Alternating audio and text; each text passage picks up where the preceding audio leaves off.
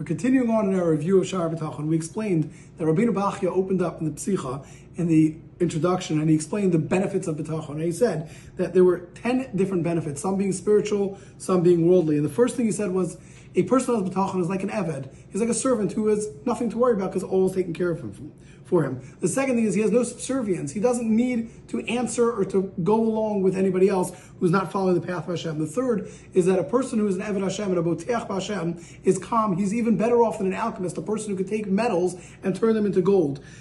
For 10 different reasons.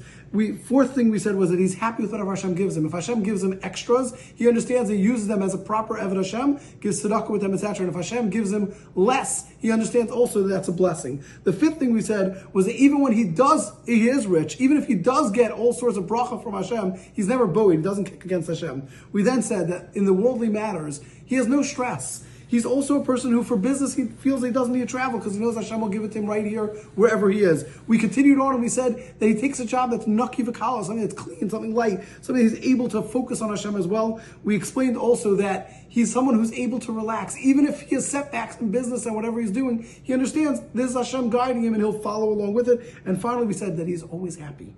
We then continued on to the first paragraph. We said, what exactly is B'tachon? What is reliance? What does that mean? And we said that number one, it means that it's someone who you know, who knows everything, and he knows exactly what it is that you need. That's who you can rely upon. Secondly, someone who is capable of taking care of fulfilling all your needs.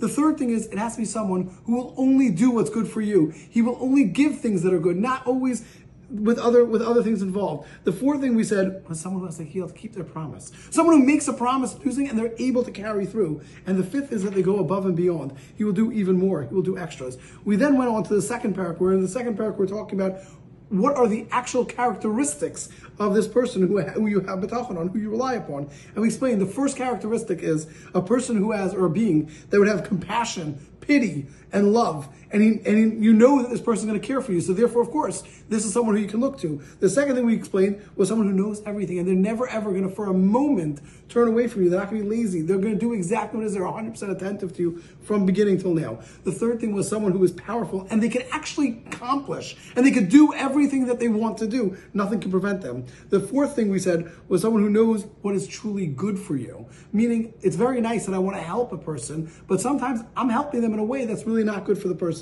We continued on and we said the fifth thing is someone who's been with you exclusively from the beginning. It means no one, this is one person that's been there from day one, from when you were in utero, from when you were in your mother's womb. Continued on and he said the sixth, which is this is the only person who has any effect on you. Meaning it's as if you're a person who's in jail and there's only one person who can manage you. The one who can manage you being this person you're relying upon. And the seventh was someone who's generous. That means they go above and beyond. They do things as chesed, as kindness, not because you're worthy, and they don't care.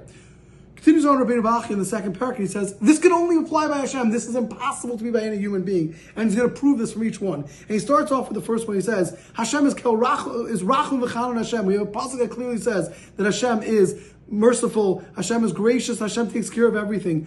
And we see from different psukim as well, where by Yonah with Ninveh, Vanilo Achosal Ninveh, Hashem asks, do you think I'm not going to worry about Ninveh? Continues on the second one, that Hashem is Eno Misalim, that Hashem never ever misses something. He doesn't look around, he doesn't close his eyes, doesn't ignore it. Because the pasuk that says, very well known, Hine le'yanav le'yishan Shomer Yisrael, behold, the Shomer Yisrael, the one who watches over Klal Yisrael, he never dozes, he never sleeps.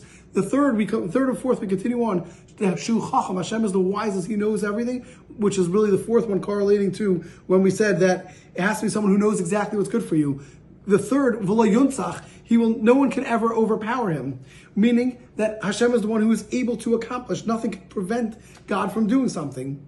It continues on and we get to the fifth, where we talk about that the fifth one would be that Hashem is Misyachim Mitchilas Imyano. Hashem has always been there from the beginning. There is no one else who's been there. We say, Halahu Avicha Konecha, Hu Ascha Ve'Chonecha. God is the one who is your father. He owns you. He made you. He created you. He's been there. He's the foundation. The sixth week continued on and we said that Hashem is all of the good things, all of the damage, everything is in the hand of Hashem, meaning Hashem controls exactly what affects the person. And finally, the seventh, that Hashem is an adiv, Hashem is generous.